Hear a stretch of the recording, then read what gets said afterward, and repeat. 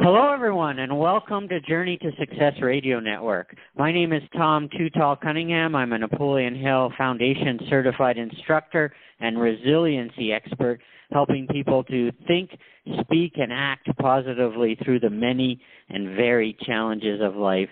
You can find out more about me in this interview at my website, which is Tom2 and Tall, TALL.com. Our co-host for today is my usual sidekick these days, my colleague at TechBlocks, Peter Gorel. Peter, introduce yourself and TechBlocks before I introduce the amazing Frank Busch. Thanks very much, Tom, for having me on the show again and for allowing TechBlocks to sponsor the interview. Yes, my name is Peter Gorel. I'm Vice President of Business Development and Client Relations here at TechBlocks. And at TechBlocks, it's our mission through a convergence of consulting, creativity, and technology to serve small, medium, and enterprise companies by helping them optimize their business in the digital world. I'm looking forward to speaking to Frank myself, having met him a few months ago at the book fair that was here in Toronto. So welcome. Thanks. Thank you. Thank you for having me. We met Frank. I met Frank as well. Frank Christopher Busch is a member of the... Oh, man. Frank. And Nichissawayasi.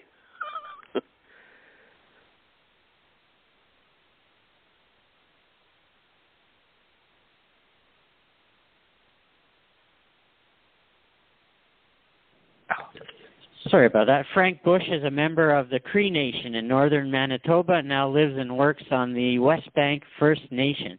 He has spent his career life working with First Nations in the financial and legal sectors, visiting over 200 First Nations and Métis communities across Canada and the U.S.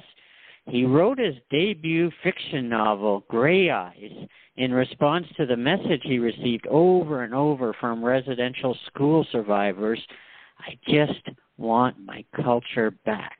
Welcome to the show today, Frank. Oh, thanks. Thank you for having me, Tom. I was going to try and pronounce the name of the Cree Nation that you are a member of, but yeah, my tongue just doesn't work. Yeah, what is it? Yeah, it actually took me some time to learn how to say it. It's the Nichissawayasi Cree Nation, and what that means is the place where three rivers meet. Oh, yeah. So okay. that's kind of how we named most of our places in the Cree territory, as a description of what the, I guess, topographical features were, so people would kind of know where to find it. You're almost more giving directions than saying a name. Neat. Interesting. Yeah. Cool. Well, Peter, why don't you start off with the questions for our friend?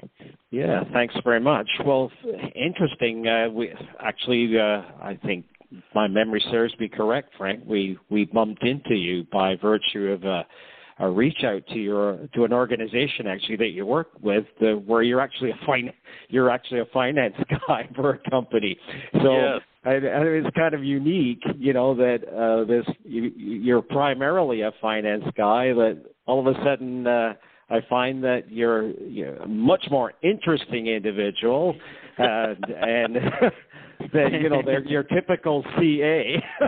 Oh yeah, and that's not a diminishing point at all. But the reality is, you're not the typical. You're not the typical guy that we bumped into, that's, in fact, you're a writer, and a talented writer at that. How did you even decide to sort of expand yourself into that space? Well, it was kind of really strange, and I kind of recall the first conversation I had with my editor, Sandra McIntyre, when I started. I told her, listen, I'm a pretty good writer for an accountant, is kind of what I told her immediately, right? So... But basically what had happened is there was the Indian Residential School Settlement Agreement. It happened, I guess, over the last 15 years. It's taken quite some time, but primarily in about 2006, 2007. This settlement agreement was going to be a huge undertaking, and basically what was needed was First Nations people who had some, I guess kind of business administration or accounting skills to help, in the administrative process of the settlement agreement. So I actually got hired on by a law firm in Winnipeg just to set up like I guess a department. Develop a staff and train them and find out what the needs were. And somewhere along the line, I ended up doing a lot of the initial interviewing of residential school survivors in First Nations communities all across Canada. So, I heard stories from some of these survivors that would absolutely make your, curl your hair.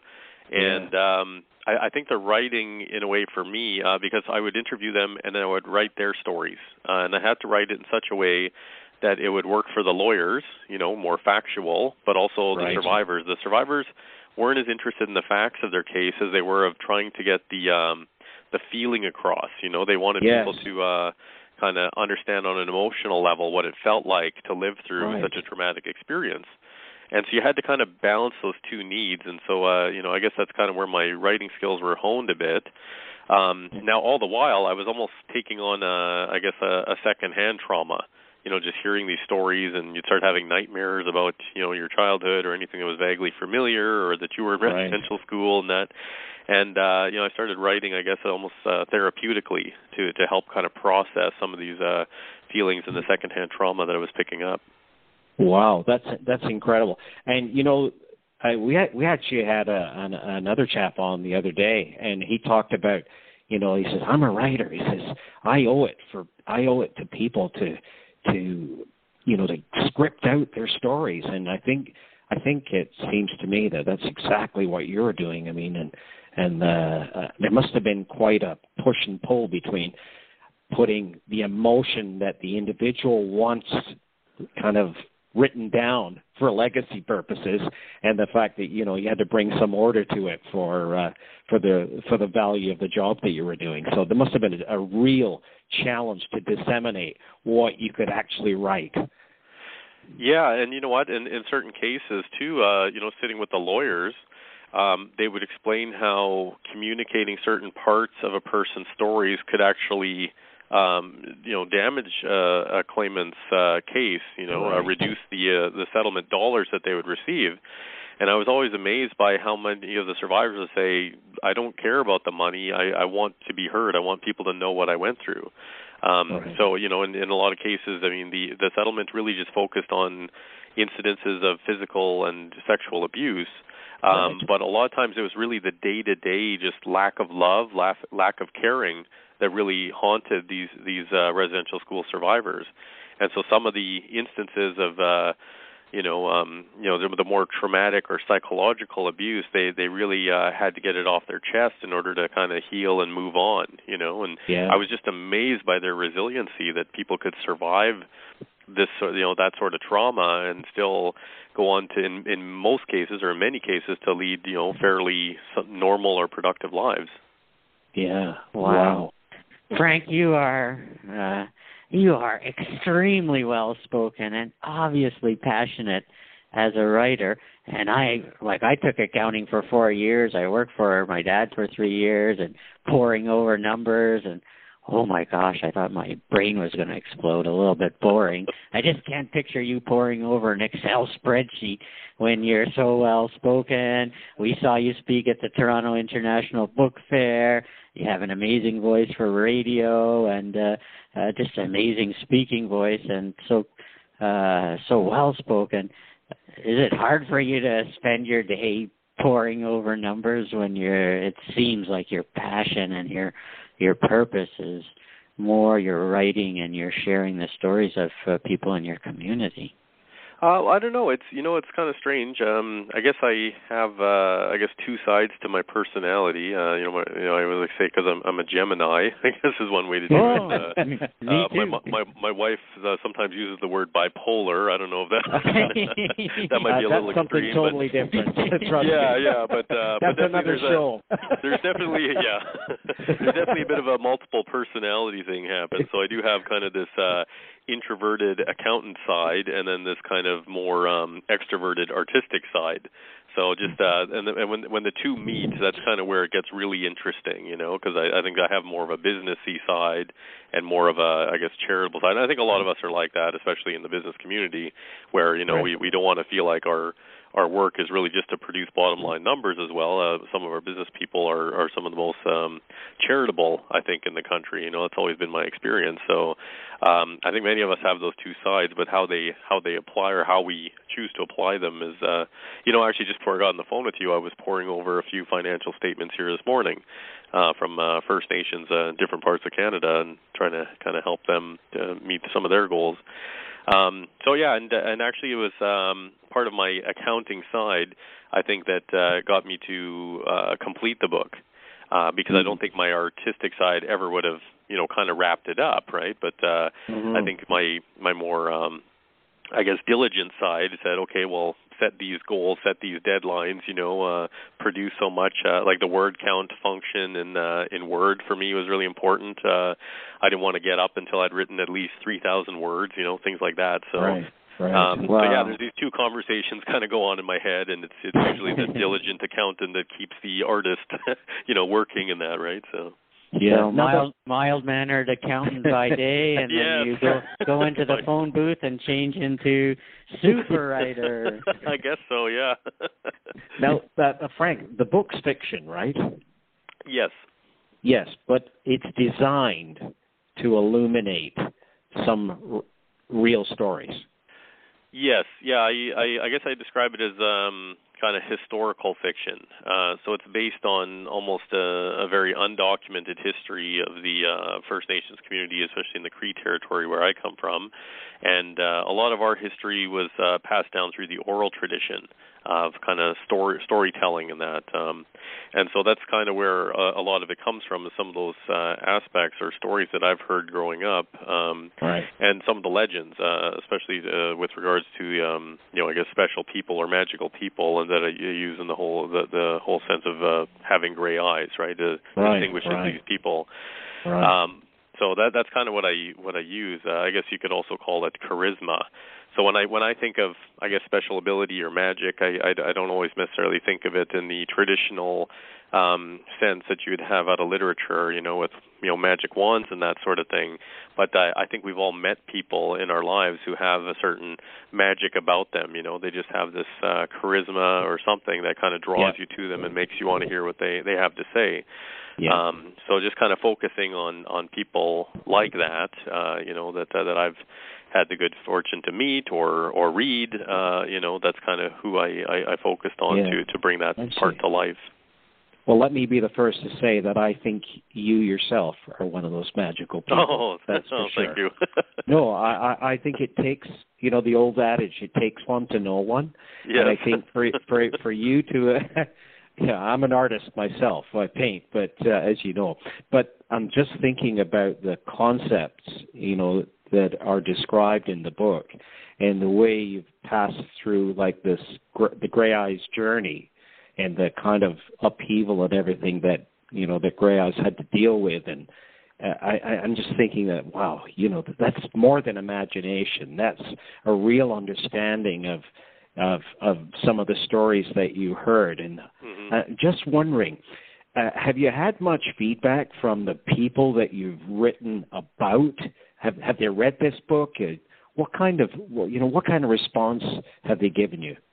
I think some of them have. I've gotten a little bit of feedback in the community, and especially in my home community, because when I wrote the story, I wrote it to take place in my home community of Nitchissawayasi, and so the response has actually been very positive and overwhelming from the community, from a variety of age groups as well. I know they're studying the book right now in the classroom on the reserve. And but some of the older people and the residential school survivors, you know, many of them have written it as well, and everything's been very positive that I've heard so far from my community. You know, there's people who you know some of the places that I'm referring to in the book, you know, the geography and that. Some of the experiences, the activities of the villagers and that in the novel, the people are familiar with doing some of those activities. You know, there's one particular case where somebody kills a moose, and the community comes together, or the family comes together to to go through all this activity of cleaning and preparing the moose and that, and right. you know, that's it's done in a way that we've done since time immemorial. So right. most of that has been very positive. Just like any other First Nation in Canada, there is I get a bit of religious turmoil that occurs in every community, you know, especially between Christianity and the traditional First Nation spirituality. Sometimes they're very much at odds. So I have received some criticism, I guess, from the Christian side, who says, you know, these are pagan ways that should be forgotten. You know, not. Oh, really? Yeah, wow. So not written about in a book where people relearn them or want to follow them or something, right? So. So that part can be a little, I guess, disappointing at times. But I mean, I just feel that everybody is really entitled to their own opinion, and especially, I mean, religion is one of those topics that you really don't want to get into in polite company, really. So no, for sure. So to each his own is kind of what I think, right? And but I've written what I've written based on what I've learned and what I know, and wanting to share it with, you know, like-minded people or people who are at least open to hearing it, but I think in everything you do in life, you're going to get mixed reactions from other people. But I'm pretty clear on who I wrote it for, and I can almost narrow down the exact individual who said to me. I think I was in Cross Lake, Manitoba, interviewing survivors, and there was one particular individual in his 80s, and you know, I asked him, you know, I don't know if I was, you know, starting to get a little bit burnt out from the whole process, but I asked him what can be done, you know, to help us to, you know, get past the residential school era. You know, what is it that survivors need in order to kind of move forward? And he stopped and he said, you know, it's through a Cree interpreter, and he said that's a very powerful question. And he just sat for about 5 minutes, you know, total silence, not saying anything. Right. It just seemed like an eternity. And then he just took a breath and said, never let it happen again. Absolutely. Yeah, so the only way I could think to do that would be to share it, you know, to get it out there. And there's a lot that's been written on the residential school experience, and you know, a lot of works out there. Monique Gray, in her book Tilly, talked about her residential school experience and the life that came afterwards. Bev Feller, she wrote a book called They Called Me Number One. Yes. I believe she was also nominated for the Burt Award there. Yeah. But so those survivors have told their story of what happened. So I think that's been done. What I wanted to do was to show what a life would look like outside of, you know, the colonial assimilation policy, where you know, a First Nation person was able to grow up in the traditional sense, you know, without being told that their culture is inferior or, you know, inadequate or whatever it might have been, and just kind of grow up as they are. And I think that was something, you know, that resonated with survivors, and I'd heard that a little bit too, is they wish they could have just grown up, you know, with their ancestors or, you know, in their traditional community and never having been taken away, you know. So I wanted to kind of give that back to them, what that experience might have looked like. And I think a lot of really that resonated with a lot of them. Yeah, I shared Monique's video with the TED Talk video with Tom. I think you might have posted it on LinkedIn. Yeah, I did post it. Yeah, I share a lot of their stuff there. I follow a lot of the incredible. Yeah, it was that really touched me in that. So, and Monique's a really great speaker, and she was really kind enough when I did my book tour last October. She invited me to Victoria, where she lives, and we actually did a joint reading in a local community center, and Excellent. It was that was quite wonderful that she would take time to do that. And I think that might be something that's a little unique in the Aboriginal community, where you can actually approach a well-known or famous author and say, hey, you want to join me at some, you know, downtown inner city community center, you know, do this kind of more charitable activity? And they're like, yeah, great, I'd love to, you know. The real value in listening to Monique, you could see, you could hear, like she it came off like it rolled off her tongue like water off a duck's back. It was incredible. I mean, that person lived that situation to the fullest, right? There was no ifs, ands, or buts. She was not making a single thing up. I love the authenticity of that woman. It was amazing. Oh yeah, she's certainly she's kind of really walked the path and she walks the walk, So she and she travels in the community doing speaking engagements and sharing stories of resiliency and that, and sharing her experience, and she does like workshops and seminars as well, helping other people who've lived through similar trauma, whether it's the residential school or just growing up in maybe an abusive situation, or people who have struggled with addiction. And, she kind of speaks basically on her experience, so it's very non-judgmental. And just the work that she does in the community, it's really, in my mind, is very kind of, game-changing to kind of restore people who feel that they've been broken and kind of making them whole again. And she's really out there doing that healing work. Brilliant. Amazing. Now, Frank, as a Christian, I got to apologize for some of my Christian friends. We would like to trade them to another team, some of these guys. I don't think they're not happy unless they're complaining or talking about something they don't like, and we would just love to ship them to some other religion or glue their mouth shut. They forgot all the references. So. They forgot all the references to love in the Bible. They're more on the hating side.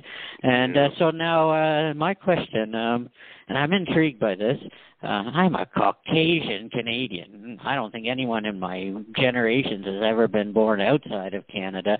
I've never been discriminated against for anything. I'm like just everyone wants to be the Caucasian, or so many people. And so I'm wondering, was the Canadian publishing industry for a First Nations person, was that a benefit to you? Like, oh, well, we got to write this book, there's so few of them, and a good story, or did you feel any prejudice or any discrimination against yourself and what you were writing about from the Canadian publishing industry?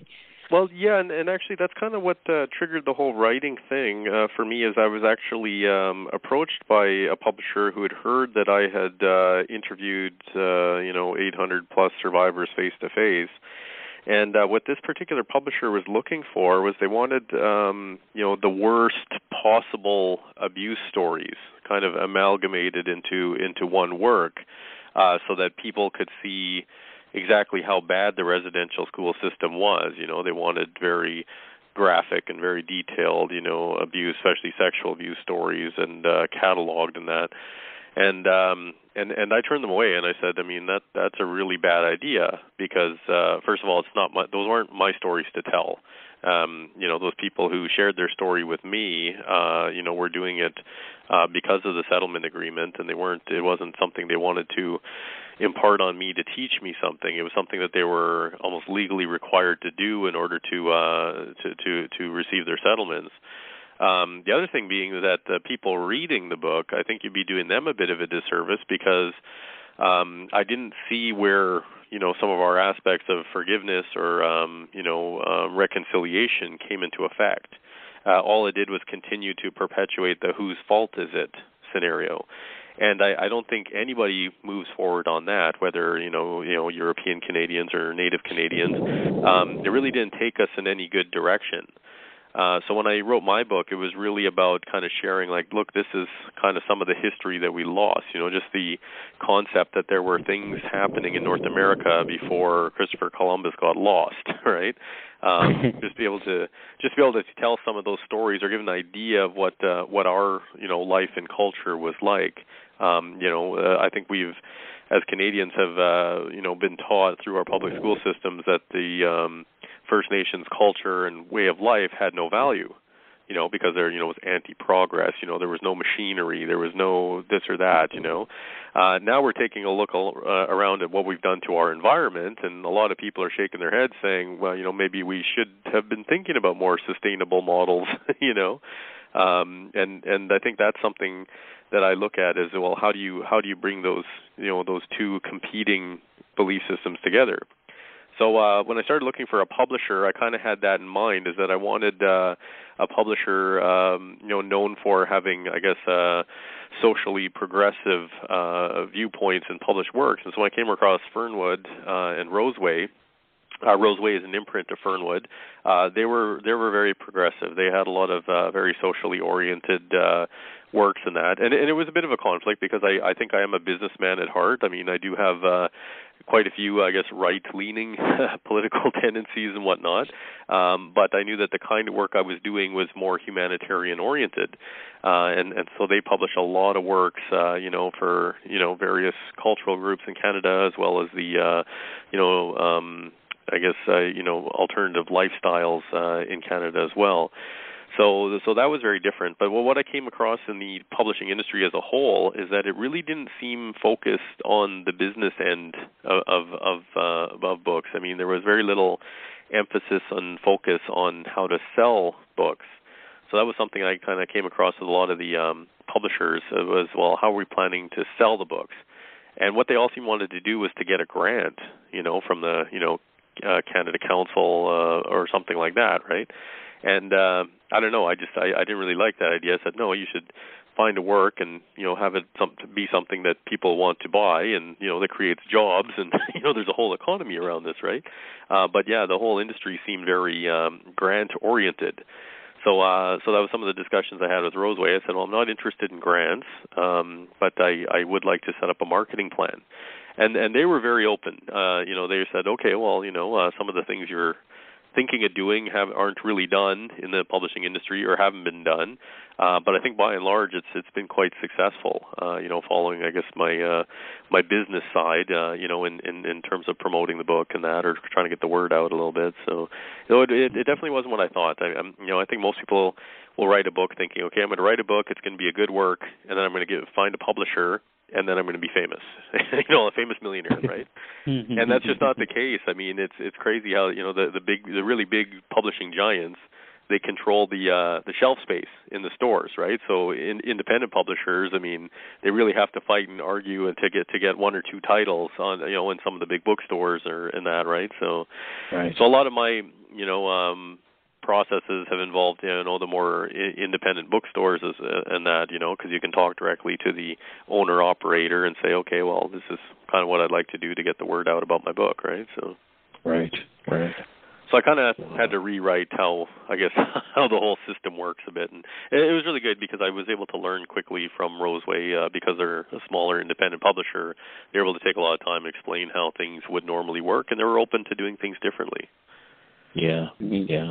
Now, this Gray Eyes, I mean, this is just one concept, right? I mean, this is just one aspect. And because I think, if my memory serves me correct, we were talking about a series of books that you were going to write.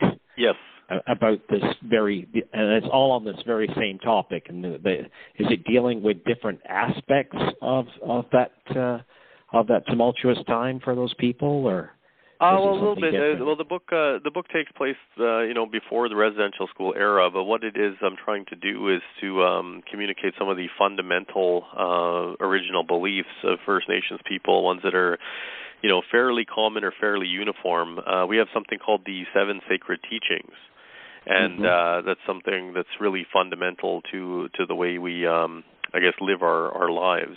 So the first book is actually about the teaching of respect, and originally I actually wanted to call it Gray Eyes and the Teaching of the Buffalo, and because we have animals associated with the 7 sacred teachings, we call them the 7 sacred animals, and so I wanted to write 7 books, one to give each of the 7 teachings, but the story will continue as a continuing saga with the same characters, I guess, kind of continuing on, the life's journey and having new challenges.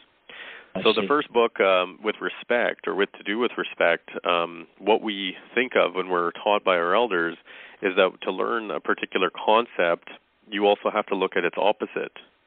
And in our culture, the opposite of respect is jealousy. So in jealousy, what you're doing is you're, first of all, being disrespectful of gifts given to another person, but you're also disrespecting gifts that you have been given as an individual, So if you're jealous of someone for being, smarter than you or, more attractive than you or something, you're kind of doing yourself a disservice, right? You're undervaluing your own intelligence or your own beauty, right? So we also look at things from 2 different perspectives in terms of at the individual level but also at the group level or the social level. So jealousy at a social level manifests itself differently too, as internal politics, nepotism, and corruption. And the book addresses this concept of nepotism as well, where the idea under the teaching is that if somebody gets say a job or a task, that was meant for somebody else because of who they know or who their family members are, two things are going to happen. One thing is that the person who is meant for that vital function is now displaced. And so I think in our society, I see that as kind of a root cause of our homelessness situation, in Canada.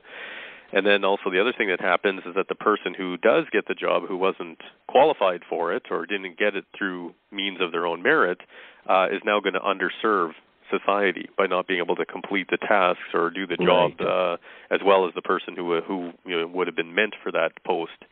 So that's kind of what the book is about, and the idea is that our ancestors, our First Nations ancestors, we have this belief in the First Nations community that they lived in this utopian world where nothing ever went wrong. And to me, I think that does our ancestors a disservice because they had to survive in one of the harshest and most unforgiving climates in the world. So in order to do that, they had to have specific processes and a very sophisticated and organized social structure in order to survive as a group. So what I want to do is be able to throw some of our modern-day problems at our ancestors to show, based on their traditional model of governance and that, how they would, solve or address some of those issues.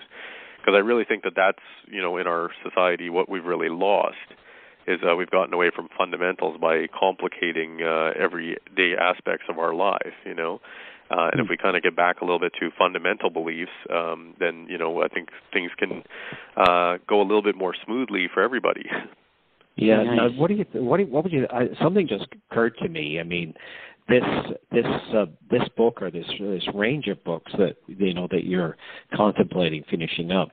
It seems to me that it might be well used in the education system itself among First Nations Indians, making them completely aware. And I know you had a charity of some sort where I remember you were actually putting some books into the system free, courtesy of some fundraising that you were doing. Talk to me a little bit about that and what you think the future of this book in the educational system or curriculum might potentially have.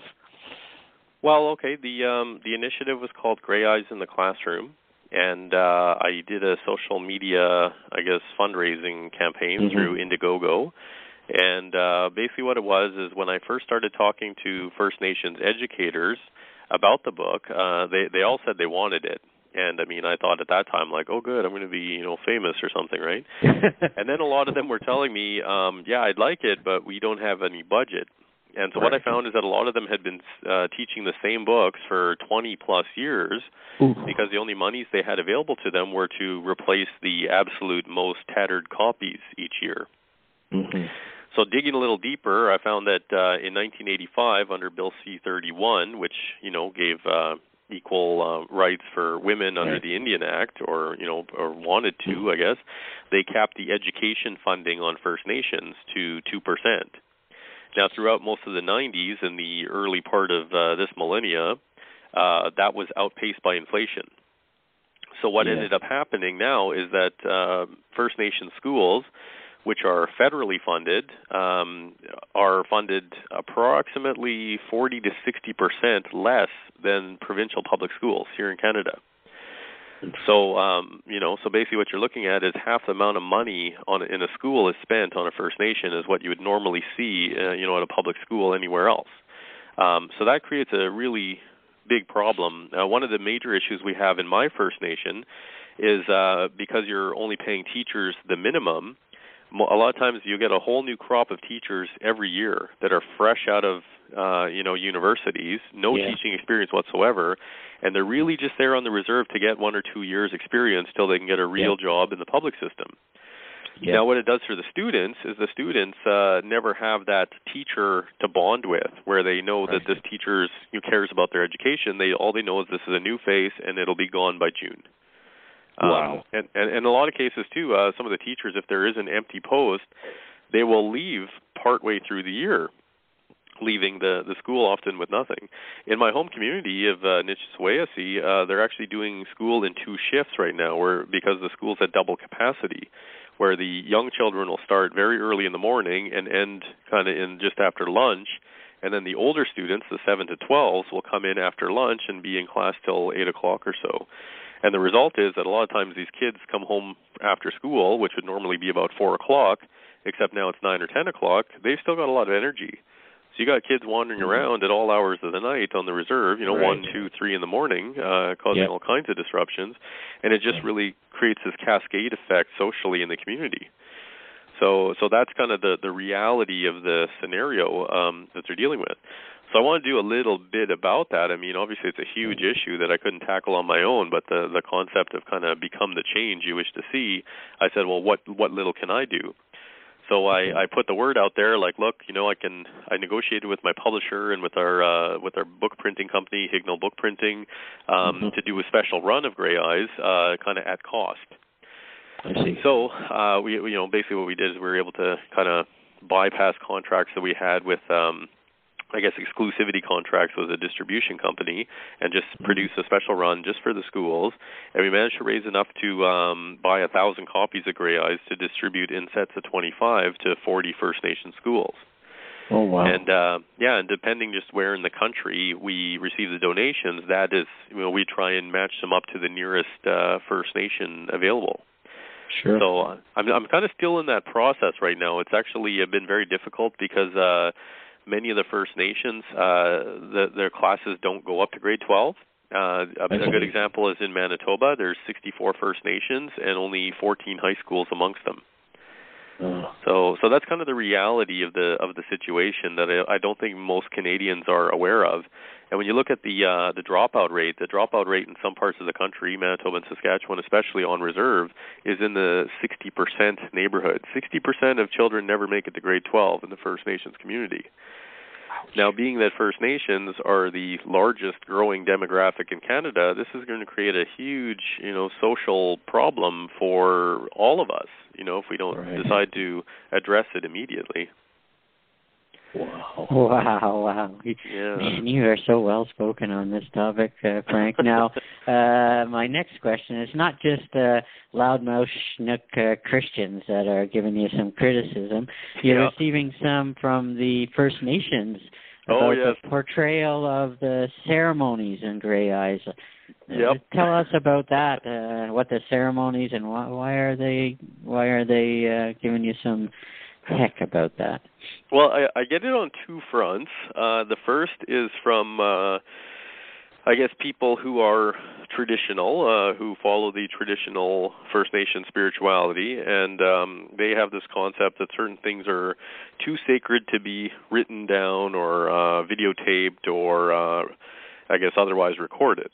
And I actually found and did some research and talked to elders about where this whole thing came from. Because what I was thinking is that if I went, and built a time machine, and decided to go back 600 years into the past, pre-European contact, and I brought my iPhone with me, and I went to a First Nation ceremony, and I talked to the elder running the ceremony and said, hey, do you mind if I record this?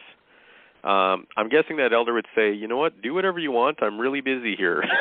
That's probably the response I would get from my Cree elders, just knowing the culture. So I thought, okay, so it had to be after that this taboo came about not recording, not talking about or not taking photographs or writing about ceremonies. And what I found is that it actually came from the cultural ban era. Around 1911, laws were passed outlawing First Nation ceremonies. There was a potlatch ban in BC. There was a Sundance ban on the plains, both in Canada and the U.S. Basically what happened was that if you performed or attended a First Nation ceremony, you were breaking Canadian law. And basically what started happening is that elders would tell people, don't talk about it, don't write anything down, and don't take any pictures, because anybody in the photograph would be arrested if the Indian agent were to get their hands on the picture. Oh, wow. So that is where that taboo came from. Now, to me, what the result is that people who are looking for our ceremonies, wanting to reconnect with their culture, maybe they went to residential school or they grew up in the foster care system, they can't find it because it's so underground and hidden that they never see it, and they just assume that it's very much extinct. So I thought, okay, that's a very bad thing. So some of these people, will contact me and they'll say, oh, you're not supposed, my elder always said you're not supposed to take pictures, you're not supposed to write anything. And I'll say, yeah, do you know why? Because they're worried you'll get arrested. Well, things changed under the Charter of Rights and Freedoms in 1982, right, where now you are allowed to attend First Nation ceremonies. I mean, it's still frowned upon socially, I guess, in a lot of ways. But I just looked at what the result was. How was this taboo serving our community? And I really felt that it wasn't. So I decided to break with that tradition and say, okay, no, I am going to write about this openly, because people, a lot of my readers who attend these ceremonies or who are looking for them, they want to talk about it. It is supposed to be part of our daily lives or our culture. I mean, and just looking at the comparison, I mean, how many movies do you see that will have, a wedding taking place in a church or a funeral service taking place in a church or some kind of, kind of just casual religion, displayed on the screen, where you'll almost never see a native ceremony on film or depicted on film without, people protesting and the whole nine yards. So I that's kind of what I looked at, was that.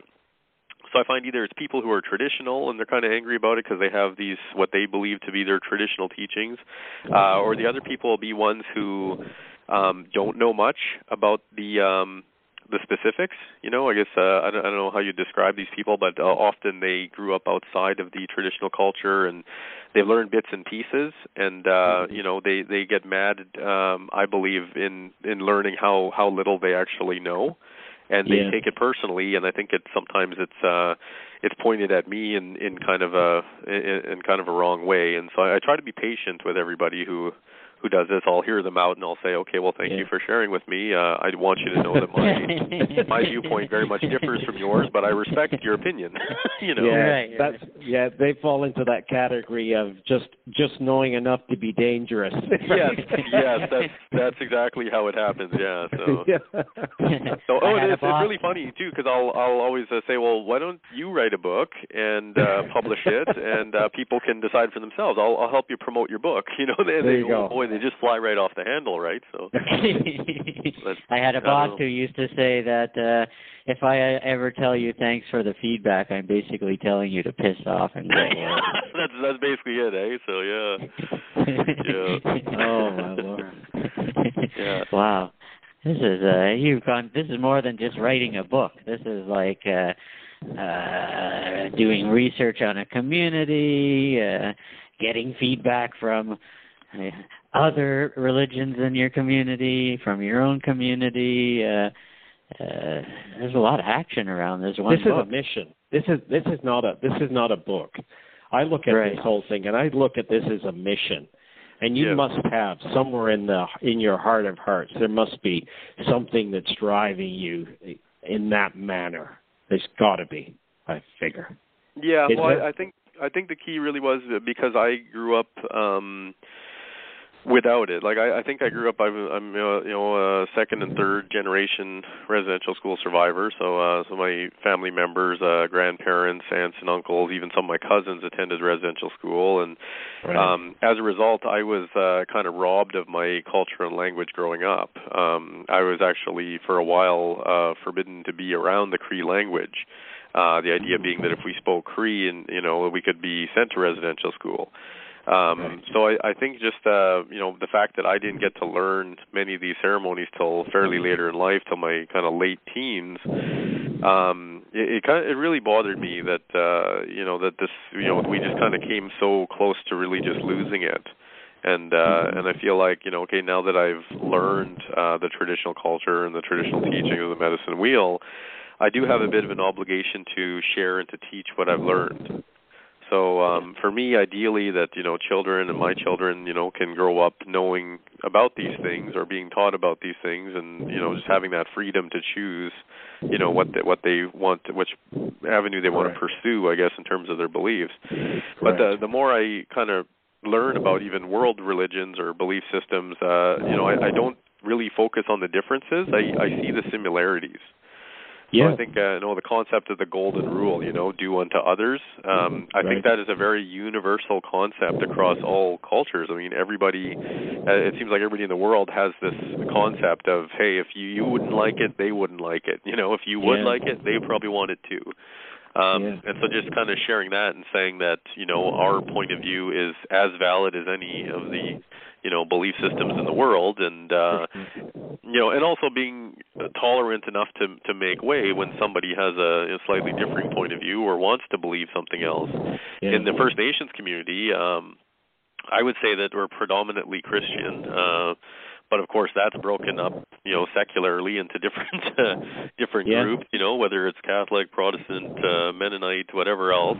I have many First Nations friends who are Muslim, who practice the Islamic faith. Baha'i has become really that's interesting. And people aren't aware of that there's this big diversity, right?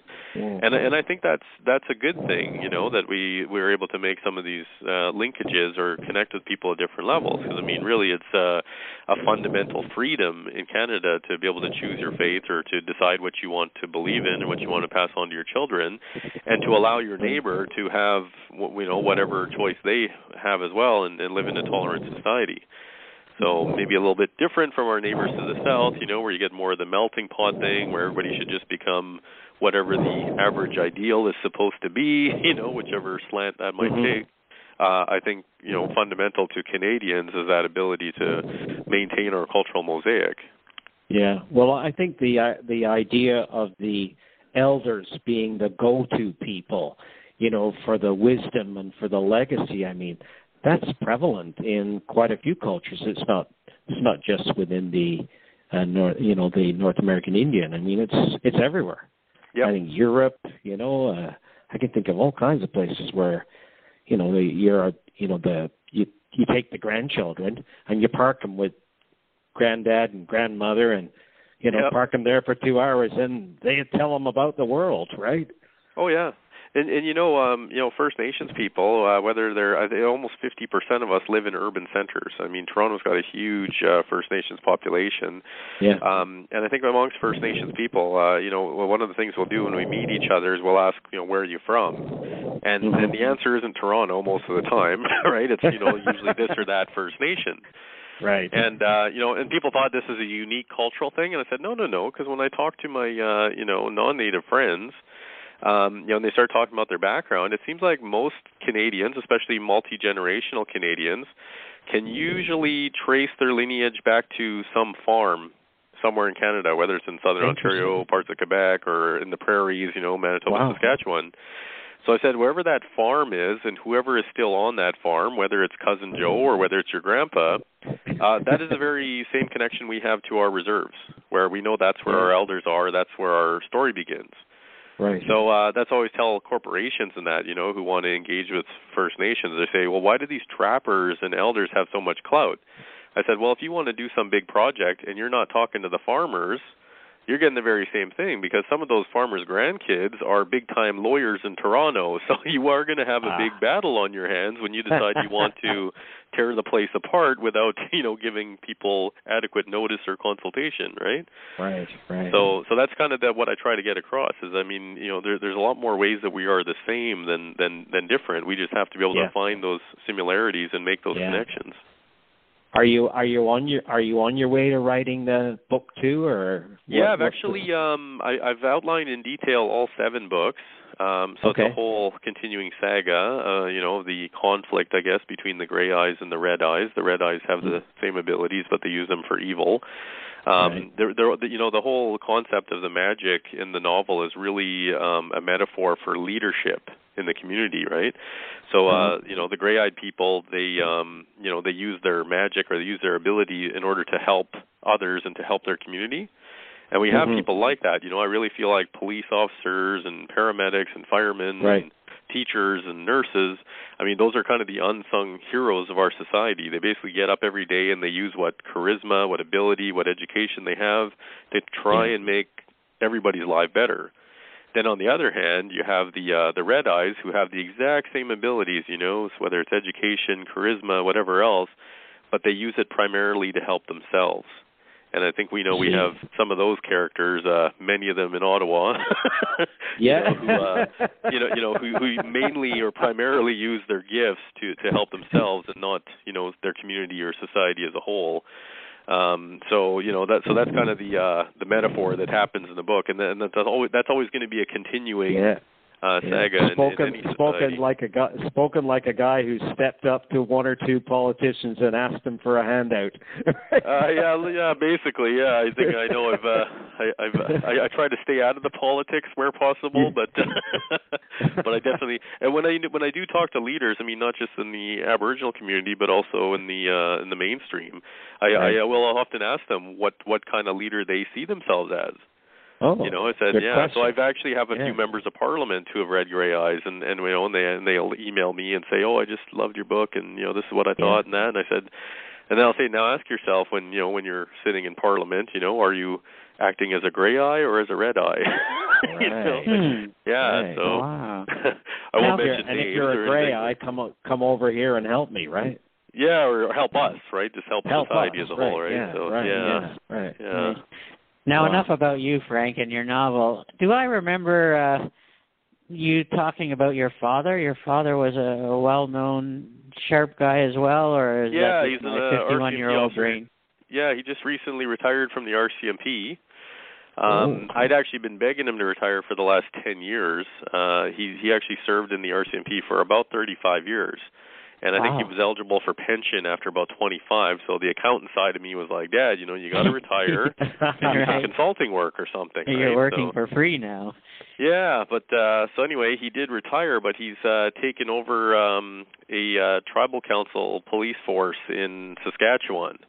Oh, so wow. I said, so your retirement from being a police officer is to become a police chief? I mean, you call that a retirement, eh? But so I think he's just the kind of guy who he is the job, so he couldn't introduce himself as a consultant. He's got to introduce himself as an officer. So, right. But yeah, no, he's had quite a distinguished career. He actually was head of security for the Governor General.